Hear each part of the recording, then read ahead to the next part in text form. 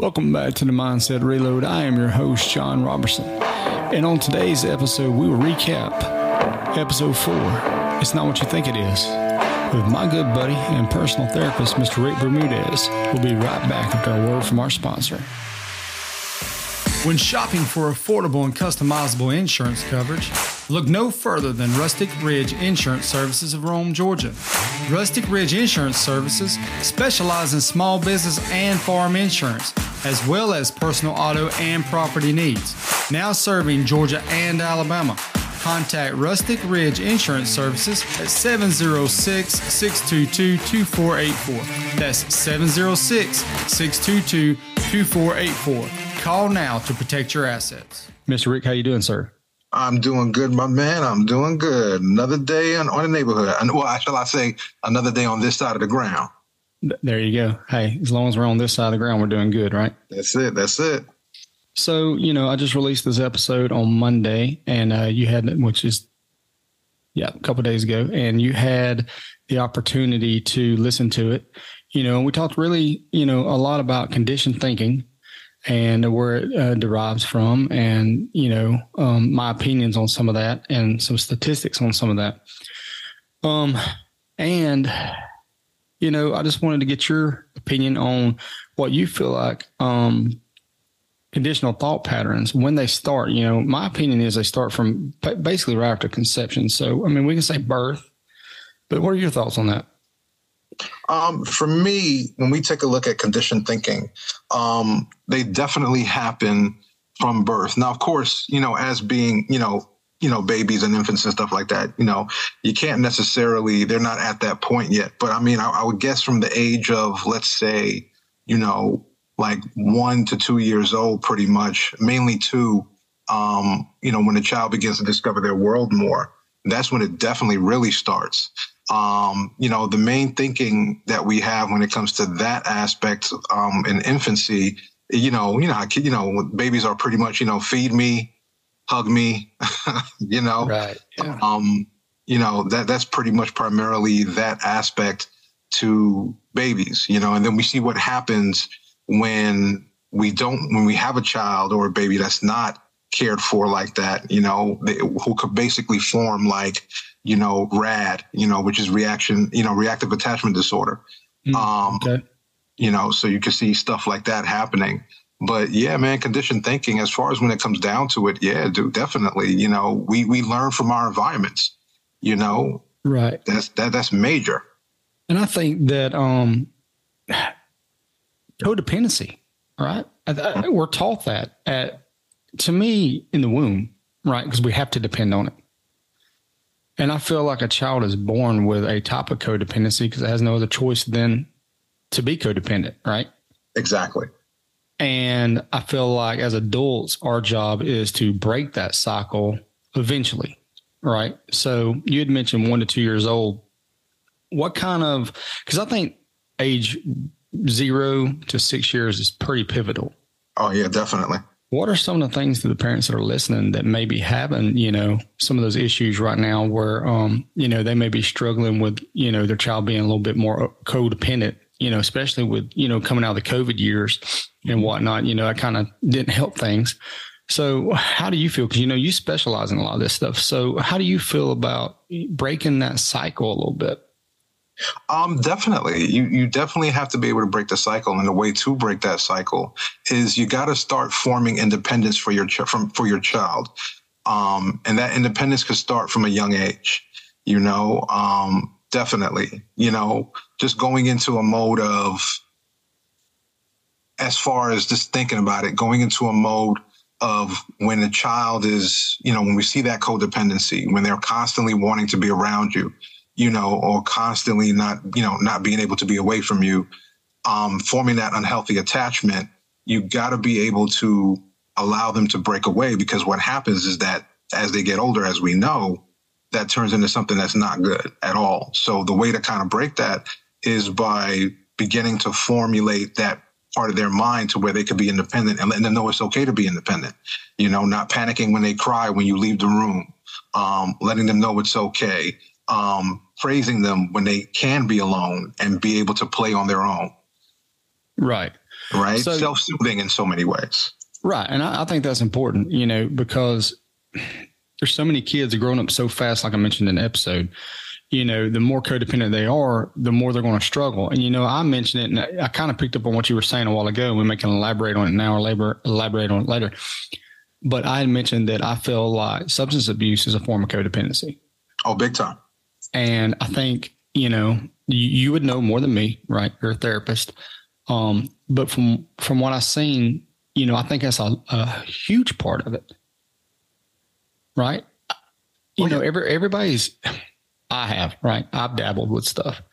I think the large majority has at some point, whether it's been, drinking or whatnot, but, I never formed a dependency because I wasn't codependent. But I think that a lot of people can go down a bad path in relationships, as well as, jobs, as well as substance abuse, because that codependency, that need of feeling attached to something that gives them a certain release and a feeling. Would you agree with that? Yep. That's definitely. That basically goes down because there's a loss of sense of self. Right. So that sense of self is not there. So when we see somebody who jumps from one thing to the other and they become super dependent on it, right? Whether that be working out, whether that be, a relationship, whether that be drugs, whether that be a hobby, when they begin to become dependent on that, and that's what it is, and, it becomes an unhealthy attachment, that's when, like you said, we go into that dangerous aspect of that conditioned thinking, right? So where it's like, okay, I need to be doing this. This is something that I need to attach myself to because I don't have a sense of self. If we notice, anybody who grows up with a sense of self, right, and we're not dependent on anybody or anything, you see more success. Correct. Because they're focused on themselves. Exactly. They're focused on self-growth. They're focused on, hey, I don't need to go ahead and, I don't need to be around my friends. I don't need to be in this relationship. I can go ahead and, go out to eat on my own, without having to, the need of, I need to be with somebody. I'm worried that if if somebody sees me by myself or if people see me like this, I'm lonely. No, a sense of self is based off of you being confident within yourself and understanding who you are. And it's okay to be with ourselves sometimes, man. I tell people that all the time. Having a sense of self and not depending on another person is good. Now, don't get me wrong.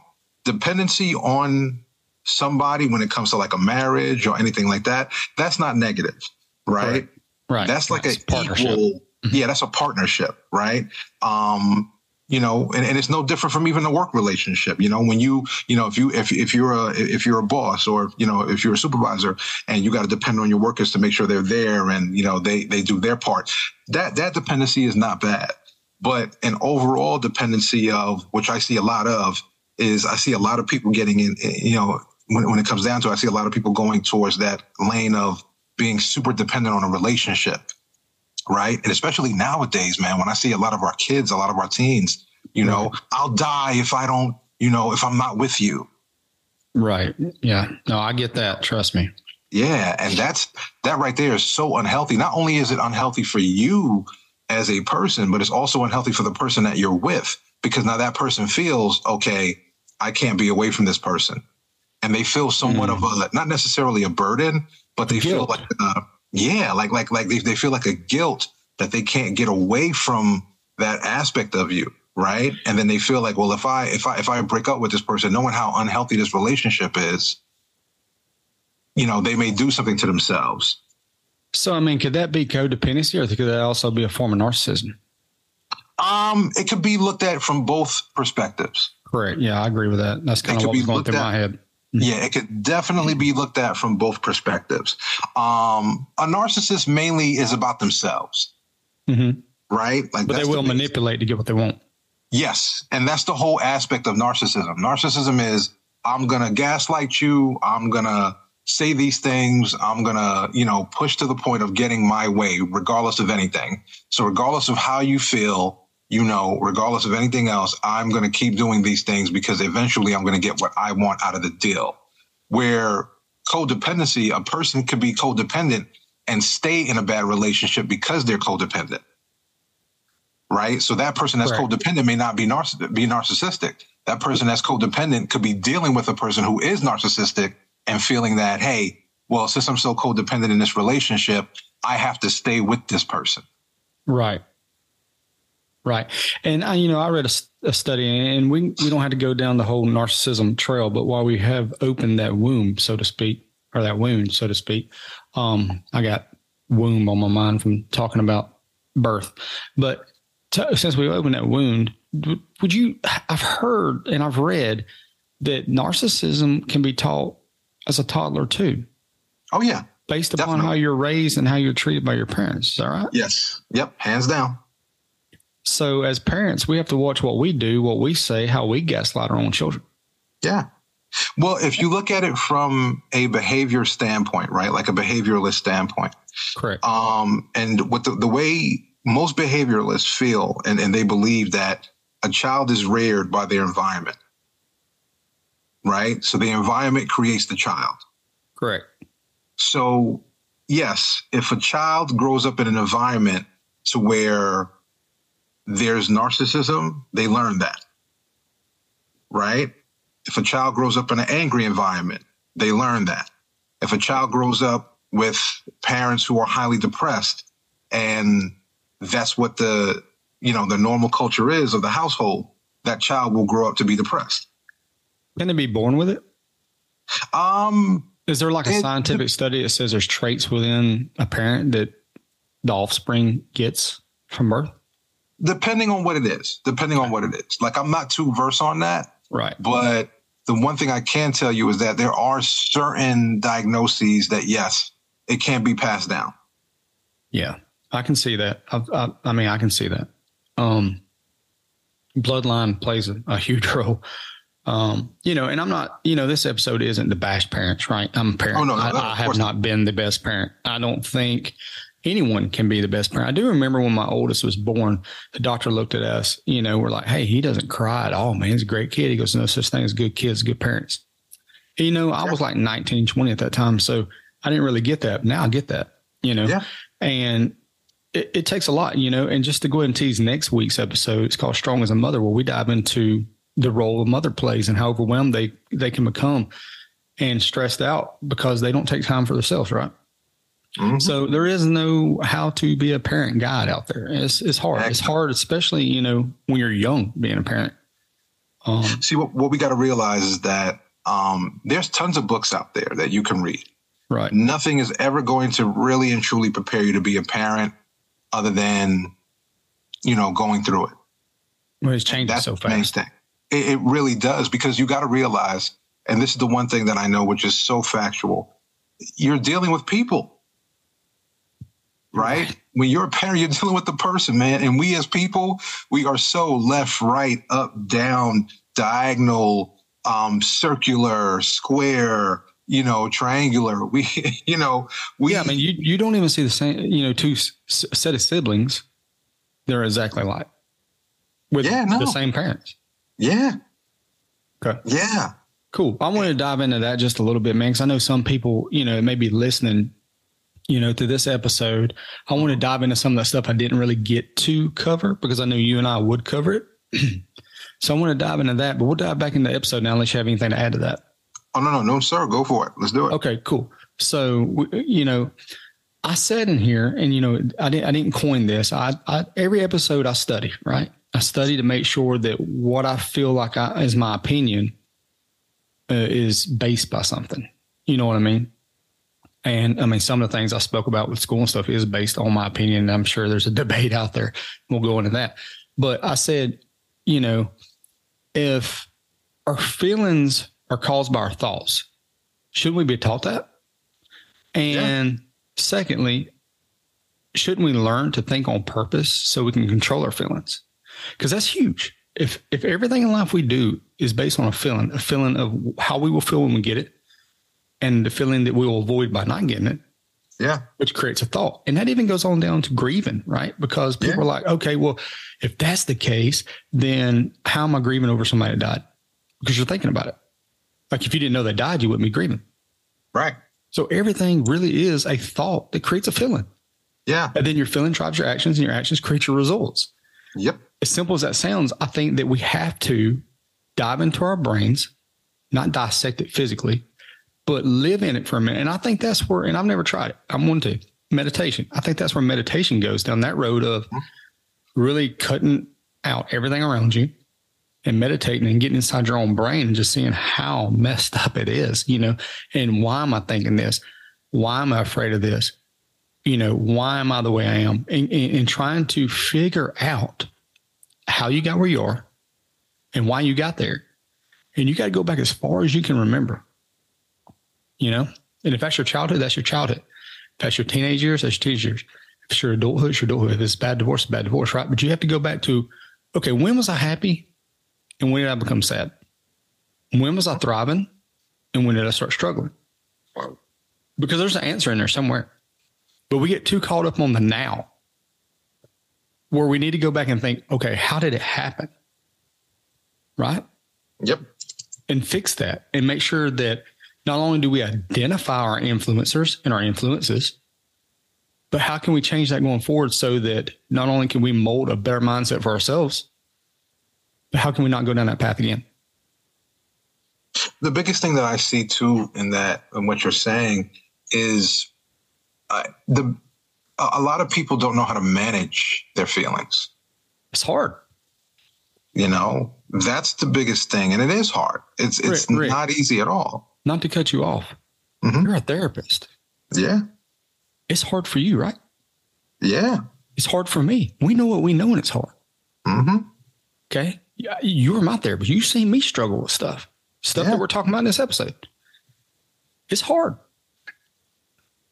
But what is your guide to that? It's hard, but if you were to say, hey, here's a 3-step process to try to better yourself with the topic we're on, what would you suggest? First thing, open mind. Open mind. Right. Don't be stubborn.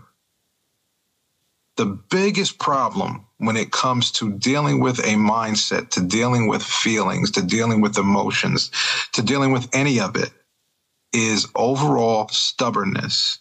Sometimes we like to stay where we are because that's where we want to be stuck. And we don't know. Hey, there you go. And I've said it 1,000 times, and tell me if you agree with this. Mm-hmm. To me, comfort is where dreams and ambition go to die. Yeah, definitely. When you look at anybody who is on that road of success, they will tell you we are never comfortable. You can't. Like, it's a life of anxiety. I get it. Yeah. It sucks. But it's like today at my personal job, I got an opportunity to take a promotion that is going to be very challenging. But I'm not worried about it. Is it going to be, is my days going to be fuller? Yeah. Is my responsibilities going to be greater? Yeah. But at the same time, it's a privilege to have that opportunity. And also it's great to embrace a challenge. Challenges is a part of life, man. And I think that that's where a lot of people go down the wrong path because they just don't want to embrace the challenge. Yeah. And, our bodies were created. If you think back to ancestors before ancestors and everything, we lived in an anxious world, correct? Because we had to hunt to eat. We had to survive. You had to thrive or you become obsolete.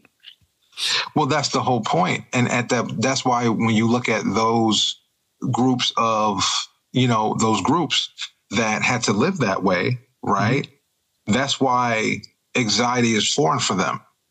That's why depression is foreign for them. Not saying that they weren't going through it, but just saying they understood, I got to move forward. It was a part of life. It didn't have a tagline on it. See, I think that it's been tagged so much, and all due respect, it needs to be, because mental health is a huge problem in America, across the world. Major. You know what I mean? But back then, tell me if I'm wrong. If you go back 40, 50 years ago, and even 100, 200, 1,000 years ago, if you didn't know what it was, you couldn't recognize it, and you couldn't self-indulge on it. Right. And our problem now is we want everything now, and we sit here and overthink everything. And when the first step of fixing this is realizing what problem you have. Mm-hmm. And it's easy to go down the path of overthinking and self-indulging, and which then leads into anxiety and depression.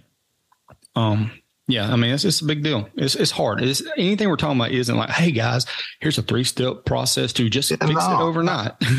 But that's why I was saying before, the biggest step is you can't be stubborn with yourself. No. Right? We could know what a problem is. We could go ahead and say that first. Okay, here's my problem, right? Which 90% of people know what their problem is already. Right? Not 90. I would say maybe like 70, let's say 70, 80. 70 to 80% of the people are pretty much know what their problem is, right? They'll be able to tell you. They may look and say, oh, well, I don't know. But they know what they've been through in their life. They understand what they've been through. And then once I usually get them in the room and I talk to them, then they're like, oh, yeah, you know something, Rick? You're right. That is the problem, right? I did go through this. I did do that. Okay, so what's stopping you from being able to move forward? And then when we find out, I have yet to meet anyone who has not suffered from being stubborn with their diagnoses. Ding, ding, ding. I was. Right? It's that stubbornness that keeps us there, right? It's that when we're talking to somebody, it's that, but, right? You got to be vulnerable with yourself. Yeah. You have to be. You got to be honest with yourself, and you got to be able to say, okay, wait. Here's my problem. Right. Okay. Am I being stubborn now? You know, am I in a point of stubbornness? Right. Am I at the point to where I'm choosing to want to stay here because I've been so comfortable with it for all these years that I'm okay with being here. Right. And I've seen many people, John, go ahead and stay there and be comfortable with that. Right. That's all they know. And they continually come to therapy and ask and say, well, I don't know what to do. I don't know what to do. I don't know how to get past. I don't know how to move. Well, the only answer I can give you is you got to make that choice to not be stubborn anymore. That's right. You got to make that choice against the wall and wonder why you have a headache. And that's what it is. That's what it is. And I was guilty of that at one point. We all are. I know I was at one point in time when I was dealing with it. And I see many different clients, many different people, many different individuals who have that same challenge, right? They will tell me everything. Well, this is what I keep going through this same thing over and over again. I keep experiencing this nightmare over and over and over again. And, I don't know what to do, Rick. I don't know what to do. And then I say, okay, well, try this, try that. I just can't. Okay. Right. The minute you tell yourself you can't, you won't. No, as soon as you say you can't, you failed. Yeah. Automatically. And some people, unfortunately, and like I said, I will not knock anyone. I will not say anybody, because some people have learned to stay in this. Right. Some people have mastered this, because we got to understand it takes 10,000 hours to master anything, right? 10,000 hours, that pretty much equates anywhere between 3 to 4 years, right? Okay. So some people, when we take a look at it, so if I tell you it's 3 to 4 years to master something, some people have mastered this for more than 3 to 4 years. So if I got somebody who's now in their 40s and they tell me, well, hey, Rick, I have been dealing with depression. I've been dealing with anxiety. I've been dealing with that since I was 10. And I'm now 40. How many years over and over have you mastered the ability of being anxious? 30. Right? How many years have you sat and mastered the ability of being depressed? Sure. Right. And that is a form of conditional thinking. Yes. Yeah. Automatically. I know on my show, I went real hard and heavy on it's not what you think it is, because a lot of us as adults try to fix what we are now, but we think it's something that happened last week, last year, 10 years ago, or recently. It goes back to things that you experienced, which could tie into that trauma manipulation, things that you experienced years ago, even at birth. Probably some things that seem familiar, but you don't even remember happened, but subconsciously you do. Yeah. Right. So everything we're talking about isn't off subject, because that is a different form of conditioned thinking, because you have taught yourself to think that way. So you either have the form of codependency, where you were created and you were brought up to think a certain way. Okay. Or you can create it yourself, like you're talking about. Negative self-talk or situations you put yourself into, and then you expect everything to be the same outcome. And now you've conditioned your mindset. Yeah. Okay. So on the episode also, I talked about the 12-year-old transition point that I felt like the 12 years old is the new 16 years old. And you can elaborate on this because if I'm not mistaken, one of your main roles in your profession is working with teenagers, right? Yes. Yeah. So what do you feel about that? Definitely. Now, in what aspect do you mean when you say that? Like when we're talking about that, like, so let's say we're 12 years old, right? So do you mean the mind shift, the change? I feel like a little bit of everything. I feel like puberty. I feel like a transition with social media. Usually 12 years old is a time where parents start saying, okay, here's free realm to your phone and the internet. 12 years old is basically right before you transition into high school. I just feel like 12 years old is a pivotal moment in your life. And I've got a 20-year-olds and a 16-year-old. And I noticed that with them. And that's where I got that from. I don't think that back in, I would have been 12 in like 1991. I don't think 12 years old was my transition period. I think it was 14, 15, 16, somewhere around in there. Probably 14. But now I'm seeing it from personal experience at 12. Oh, yeah, because it's societal. Correct. It's just based on how fast the internet, how fast the world's growing around us. Yeah, it's societal. The one thing I'm going to tell you now is that I look at it now, right? My 6-year-old, 7-year-old nephew, right? I was 7. My 7-year-old nephew, he navigates his phone and he's on YouTube, and I'm just listening to what he's listening to. And some of these things, man, is forcing these kids to grow up fast. So I totally agree with you when you say 12 is that age of change, right? That's when we begin to see it. That's when we begin to see a lot of things. I'm seeing it now overall, man. Like, I have a program where I do with, a recovery support center for teens.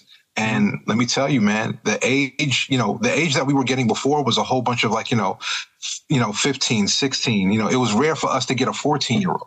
Right. Very rare for us to get a 14-year-old. Now, today, recently, we just got a whole bunch of intakes, and brother, they are all 13. That's what I'm saying. And I'm like, whoa. So all of these guys are getting introduced to drugs. All of these guys are getting introduced to sex. All of these guys are getting introduced to fighting and all this, these things. Yeah. To me, I feel like because everybody's normalizing that stuff. They think it's cool. Well, we have a problem. People are normalizing drugs. People are normalizing sex, and people are normalizing fighting. Yeah. You got adults doing it. So if adults are doing it and kids are watching the adults do it, what are they supposed to do? That's the whole thing. But again, look at what we just said. Learning environment, right? Environmental, right? So as adults, you have the option to take yourself out of an environment. But as children, you don't. No. I mean, no, they are subjected. They are subjected to their environment. They are subjected to what they see, what they experience, right? And that's the biggest thing. That's the biggest thing we see now. So now that's why we have that 12-year-old transitional period to where you're seeing them where you're like, okay, I got a 12-year-old, but my 12-year-old, I feel like he's 16. So let me ask you this. I feel like she's 16. Exactly. And that's where I'm going with that. So when I say 12, and you said statistically proven in your personal experience, it's 13. So if we listen to what I said in the podcast, I said also that I think at 12 years old, I would encourage at least 6 months of therapy, because that is 6 months to prep them for what the phase they're about to go through. Mm-hmm. It's okay to feel this. Here's the consequences of this. What is your environment? What bothers you? What makes you sad? Okay, you're going to go through a transitional period in your life where things are going to seem like you don't want to take the next breath. You're going to go through a period in your life where you're going to be peer pressured to either be cool and do drugs, or you're going to be called a narc or, something, and you're going to be belittled and forced into it. Why is that not happening? Why are we not having this conversation right before we know all these things are exposed? It's between it being taboo for people saying, hey, hands off, right? That old laissez-faire, right? Hands off, right? We don't want to touch that. We don't want to mess with that. We have to. Right. So you have that aspect of it. then you have the other aspect of it of societal, strain, right? Now, when I say societal strain, here's what I mean. We're living in a world today where both mother and father have to work. So when do they have the time to teach that child that? You're right. So it comes even more dependent upon what I mentioned in this podcast, education. Exactly. All right. So who is really raising our children? When you come down to the nuts and bolts of it, what you just said with both parents having to work, I would say probably 80% of the time your children were somebody else, especially if they're doing sports. Yeah. Okay. Say they go to school, do sports, and go to church, Sunday school. And I'm not knocking any of those particular things. I'm just saying parents really aren't the main educator or disciplinarian. And then if we want to talk about success, like I talked about in the podcast, to me, I know schools have a certain curriculum, but that is so outdated, bro. Like you are teaching our children to become employees, not employers. Mm-hmm. So if you have electives in school and you have someone who excels in math, it should be an elective to take trigonometry, calculus, et cetera. It shouldn't be forced on the people who can't take that, right? Mm-hmm. And if they want to pursue that and pursue college and become a doctor, lawyer, whatever, that's fine. Make a path for them. But, growing up, mine was vocational. I went to vocational tech. I learned how to do construction, drafting and design, and that created everything I do to this day. And I've been very successful in some of that stuff. You know what I mean? Oh, yeah. They took that away for a large period of time. They're bringing it back now. I mean, we've been building and remodeling schools for career and college academies all over Georgia, man. I love it. It's great. Yeah. But if we were teaching our children and giving them the electives, like you got art, PE, weights, et cetera, that's fine. Okay. But why is there not classes on, why is there not real health classes? You learn nutrition, but you don't learn, hey, if you go down this path, you're going to be obese. And I can personally speak on that. I used to weigh 420 pounds. Mm-hmm. I wished I would have took it more serious, but the fact of the matter is it was just looked at, it's just a health class. You have to take it one time. No, that is a huge problem in America, is it not? Yeah, major. Okay. Major. Why do we not have counseling in school? You have counselors, but they're guidance counselors. We don't have counselors. Okay, yeah. I, for one, know that when my dad died, I was 19, but my brother was 13. Him and two of his best friends all lost their father in the same year to cancer. Wow. Okay. As far as I know, all of them dropped out of school within 2 years. No one once said, hey, we heard what happened. We know what you're going through. We're here to talk to you. Because we've lost that village. It takes a village to raise a child mentality. Exactly. And I mean, I'm not knocking education, bro, and I'm not knocking teachers, and I understand that they work their butts off. I'm just saying, I think excuse me for using this language, but the teachers are busting their ass. Yeah, no, by all means. They are. I just think the curriculums needs changed. Well, if you look at it now, when I talk to teachers, man, the teachers want the curriculums to change. So what's the teaching is not what it used to be. Teaching is, teaching. When I talk to these teachers now, man, a lot of them say that they feel like the teaching now is robotic. We're gearing our kids for testing, and they either pass or they fail, and no child's left behind. Yeah, because that's what we're gearing them towards. Everything is geared towards, we're teaching them for this one, that one, that test, this test. Everything is geared towards tests. If you look at it, right, like you're taking away a teacher's ability to really teach, or now you're kind of making them have to switch up the way they teach to try to make it as fun and as cool as possible, right? But what's the opposite of learning? Kids ain't learning, they're not teaching. And I'm not blaming that on the teacher, I'm blaming it on the curriculum. Yeah. You see what I'm saying? So, as an adult, and the folks that are listening are adults, whenever you get in the real world, people look at you at, okay, what are you good at? What is your wheelhouse, so to speak? Mm-hmm. We need to do that in school. This guy excels in science. This lady, and excels in math. Why are we not creating projects? Because, it ain't like this is a one-off over here. There is a group of kids, okay, that need a different path. And it seems to be the same kids that get left behind and just passed along. They end up having a fixed mindset that weren't taught to grow and just patted on the butt and passed on through school. What is that doing for our society? Just like I said in the podcast, I'll wait while someone tells me the last major thing that was invented in the last 20 years that we use every day.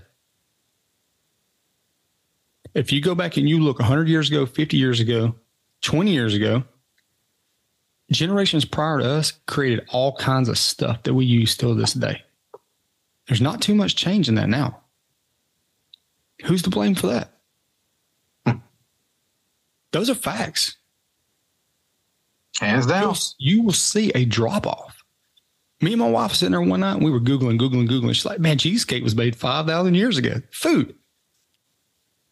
And we looked at some other things, with like blender, just weird things. We're like, golly, it was made that long ago, And, I think that speaks for itself. If people will start looking at things statistically, you will see the problem. Just like if you, as a person, want to fix yourself, you got to look at statistically what you're doing wrong, statistically why you keep doing it wrong. You got to evaluate it, fix it, adapt, and move on. Yeah. At what point do we hold the accountable and do the same thing for our society? We don't understand the power that we have as as human beings, as a people. Right. We have the power to dictate change so strongly, but we get distracted. And it's very easy to distract us with social media, right? And I'm not knocking social media. It's there for a great reason. I get distracted by it. Sometimes it's a great distraction, right? It takes you away from the reality of the world. But the one thing is that we still got to come back to the reality of the world. And the minute the masses understand the power they have, they can move mountains. You ain't kidding. And that's where we get out of the conditioned mindset, the conditioned thinking, right? I agree, man. I agree. It starts at childbirth. Yeah. Okay. Parents and guardians. It goes into school. Then at some point it goes into circumstance. Situational. And then as adults, we're sitting here wondering, how did I get off track? Well, it started a long time ago. Start looking deeper than where you're looking. You got to really dig into your brain and think as far back as you can remember. Start there and then go forward and be like, oh, that's when it was. I did that. At what point in my life did I get sad? When my dad got cancer. When I didn't play football my senior year. Because I had to go to work. Because the more I worked, less responsibility, they had for paying for me. And anything extra on top of that helped pay for my little brother, And that's when I developed sadness. And I had to learn to come to terms with that and be like, you know what? That is dramatic as it was. Happened one time. Why am I still carrying it? Yeah. You have to realize that even with something like that, it happened one time. People get cheated on. It happened one time. That person was a piece of shit, not you. Yeah. Listen, I preach it every day. But again, it goes into that dependency mindset, the conditioned mindset. It goes into all of that, right? The minute we know how to navigate these things and learn how to navigate them better, we move better. Right? I agree. So that's the whole thing. So again, get out of stubborn thinking, right? When you're having a problem, get out of the stubbornness, right? Believe that you can. Try. Right? Get out of it. And like number 2 to that, negative thinking. Get rid of negative thinking, right? You will not succeed. You will go nowhere with negative thinking. So 1, stop being stubborn. 2, get out of negative thinking. 3, don't quit. Never quit. Never quit. And somewhere in there, you got to identify self-love, which I am going to have 2 more episodes I know of in the next 5 or 6 that I want you in on. One of them is the definition of true happiness, because I think that is a delusion. People think that happiness comes from pleasure, and it does not. It comes from peace. And then the other one is the definition of self-love, because people get confused with that. They think that, because to me, and I may be wrong, and you tell me because I'm new at this, to me, there's a difference between self-love and self-care. Self-care is, okay, I got a promotion. I'm going to go out to eat. I'm going to drink a bottle of wine. That's awarding yourself. Mm-hmm. Self-love is creating growth in yourself. The difference of that is with self-love, my boss was a, whatever you want to call him today, not mine, but this is somebody speaking in case my boss is listening. My boss, my coworkers were, jerks or whatever today. I'm going home and drown myself in a bottle of wine. That's the opposite of self-love. And that is not self-care. Why is that? Because now you create a dependency to mask what you went through today. And the definition of that to me is, is what you're doing that you title self-love or self-care make you better tomorrow when you wake up? If it does not, then it is not self-care or self-love. Mm-hmm. Right? So we will dive into depth of that on another episode. Definitely. But is there anything that you want to add to this episode in closing? Overall, like we were talking about before, those three things: get away from stubbornness, get away from negative thinking, and never quit. Those are three things that, and of course we can always dive deeper into them with incorporating self-love and everything else, because all of that comes with the territory, right? We could literally write a book on it. The main thing I would say is, as far as conditioned thinking, think outside of the box, right? Don't be afraid to think outside of the box. Don't be afraid to challenge yourself. Don't be afraid to apply pressure to yourself. And don't be afraid to think against the grain. Don't be afraid to get away from conditioned thinking. Sure. Right? It's going to be uncomfortable. It is. It always is. Scary. Yeah, it always is, man. It always is. I can't tell you how many times I changed things up on purpose. Mm-hmm. Right? And, I told my wife the other day, and I've told, other folks this too. It's like, sometimes, growing up, I wasn't the favorite parent, growing up as a parent. I wasn't the favorite parent because sometimes I just said no just to say it. Because I think people need to learn the word no. Yep. And to this day, I see other people in my profession that get overwhelmed. They get thrown 5 or 6 construction jobs or whatever. And they're like, man, I can't even breathe. I'm like, learn to say no. Yeah. So that's a thought pattern, right? Those are part of life, man. Look, hey, I looked at it today. I had an opportunity and someone was like, hey, can you bail me out on this? And I was like, okay, I'll bail you out. Then it become way more stressful because of them, not because of me. Right. And I was like, you know what? This is the last time I'm doing it because it takes me to a place that I abandoned a long time ago in my self-growth. Right. Which means if it's giving me anxiety, if it's overwhelming me because it's out of my control and I can only control what I'm in control of, I can't do this anymore because I can't depend on the other party to meet me halfway so that I can stay within my realm of self-growth and positive thinking. So it was cool to be able to see that and know, hey, this is about to take me down that path where I'm about to start having a bad day. It's about to take me down a path where I'm getting a little anxiety. I'm having a little panic attack. You know what I mean? It's about to get me to a place where I'm not comfortable or, confident in being able to do this. And it's making me uncomfortable. So therefore, it ain't about not embracing that challenge. At that point, it's like I'm having to depend on somebody else to do what they got to do. Why am I putting that stress on me when it's not my fish to catch? Yeah, indeed. And it was cool. It was cool to know that I've set boundaries, man. And I think that that's where a lot of people, if they'll just practice this for a certain period of time. And after I say this, I've asked other people this. I'll ask you. I haven't asked you yet. There needs to be a 6-month plan, 90-day plan, 1-year plan on how to self-indulge, how to, in a good way, like figure out who you are and really think about it.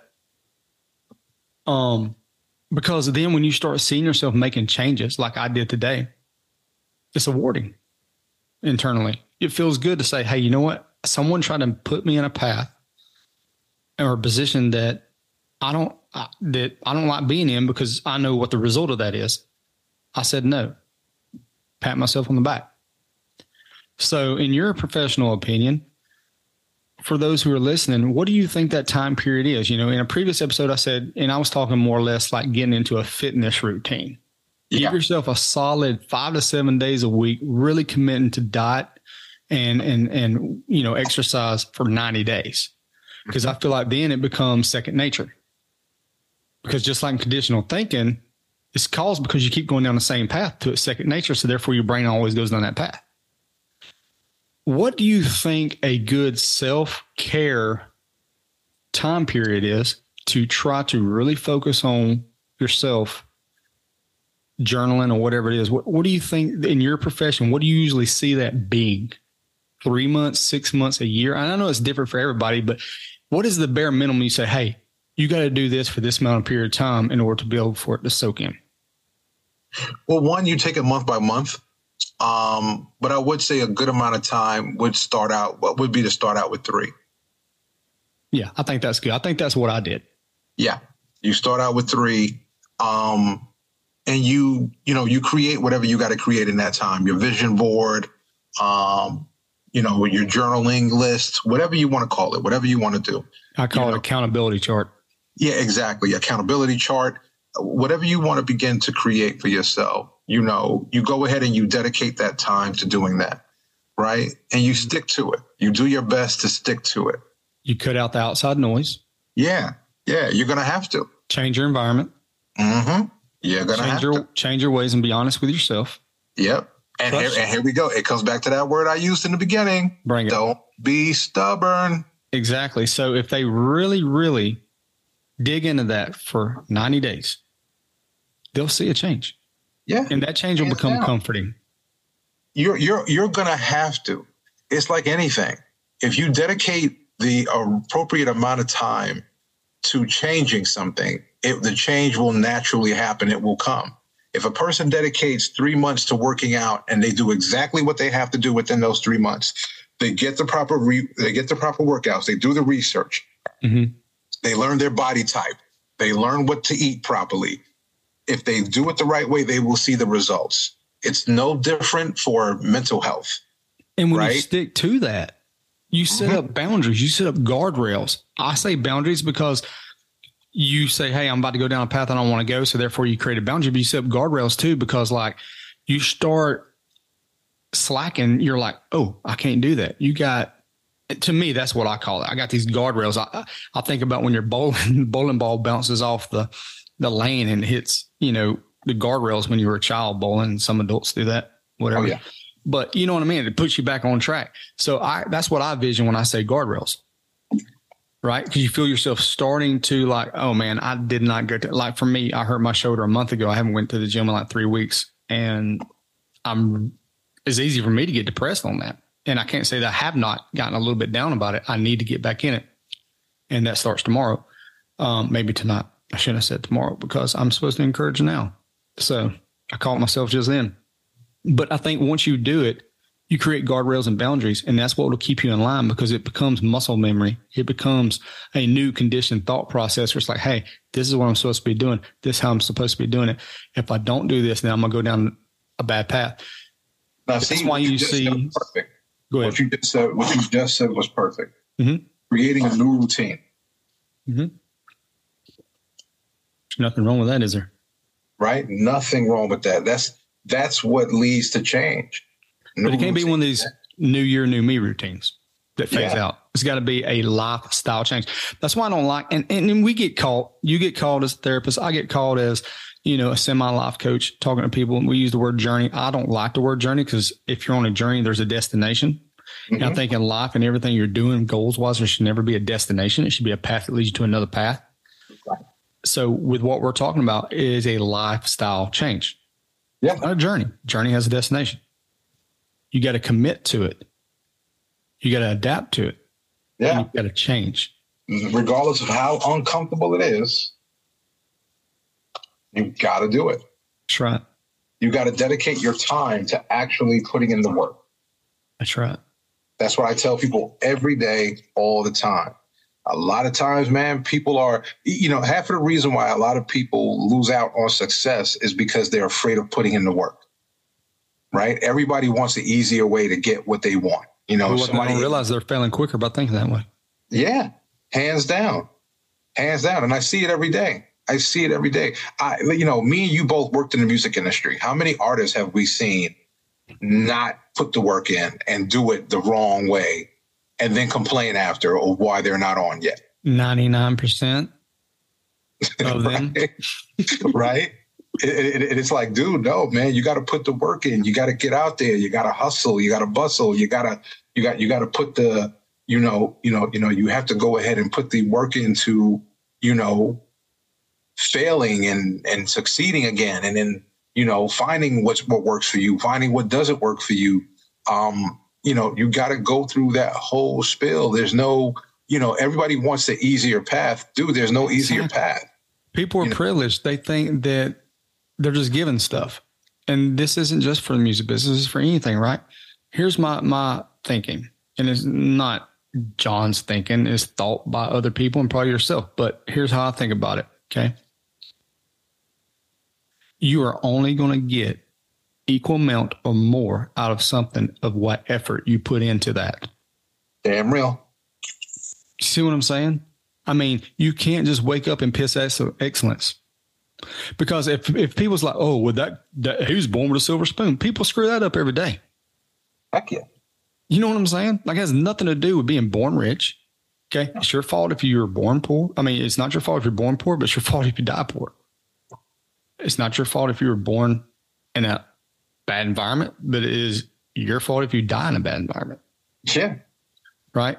That's where people got to change. Like, it has nothing to do with so-and-so has money. So-and-so has an investor. So-and-so was born in it does not matter.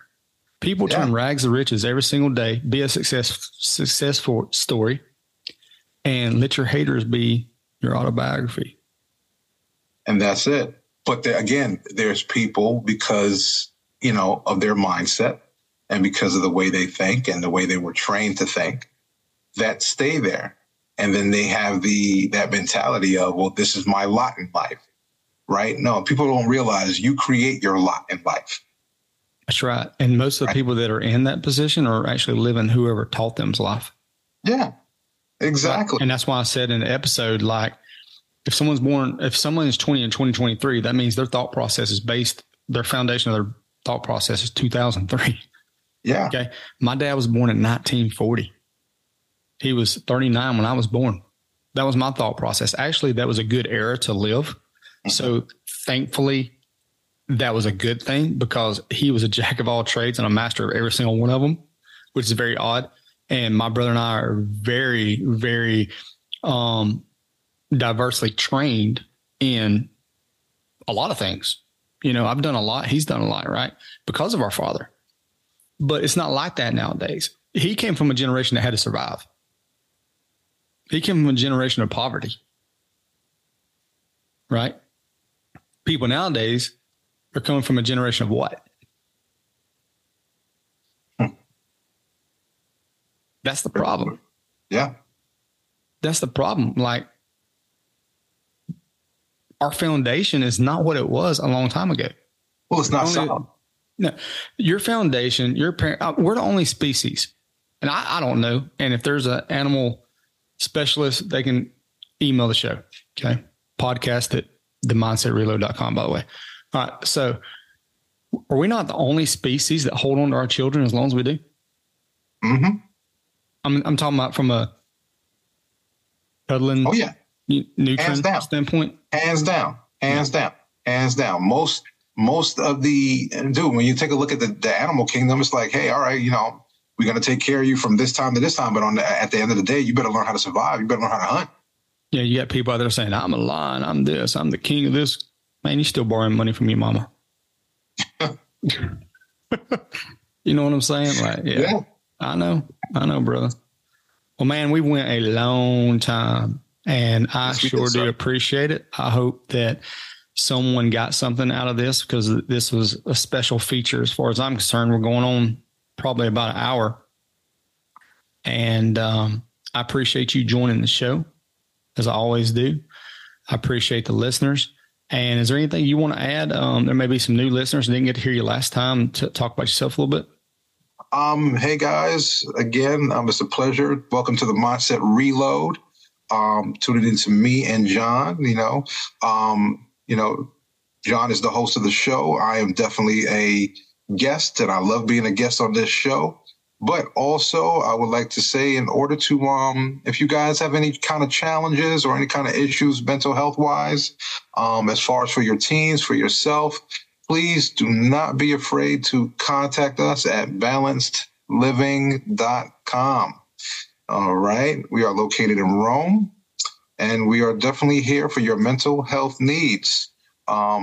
Overall, definitely get in contact with us, and we can definitely help you out.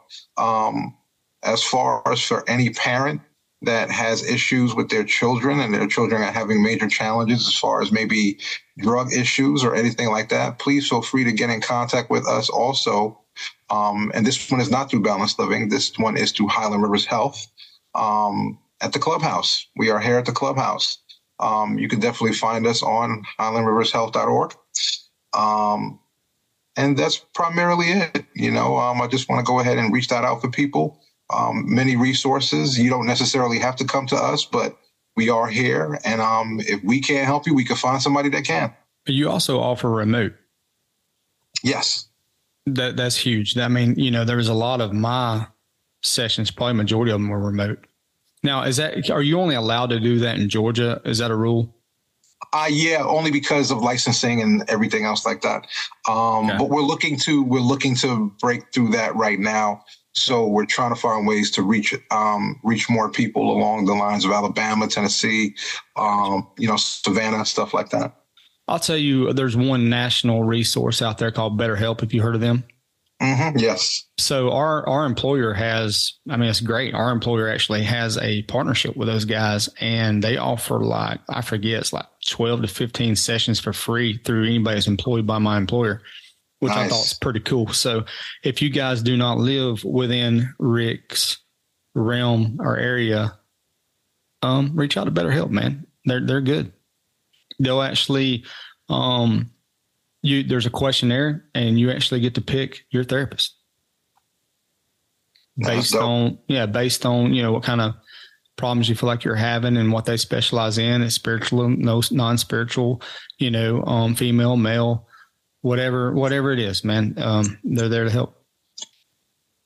Well, Rick, man, I appreciate it. I'll be reaching out to you to look at getting you up on probably another 2 or 3 weeks, get you back on the show. I like to try to keep you in here at least every 2 or 3 weeks where everybody at least once a month gets to see or hear you. Got you, brother. I'm with it. Man, I appreciate you joining the call. I'm sorry it went so long tonight, but no, by all means, man. We've always been bad about going in 30-minute sessions and it going 2 hours. Hey, man, listen, it's a vibe, brother. It's a vibe. That's the whole thing. The whole thing, we're out here to help people. As I said before, guys, free game. Get it while it's still free. That's right. Well, Rick, I sure do appreciate you, buddy. And until next time, man, stay safe.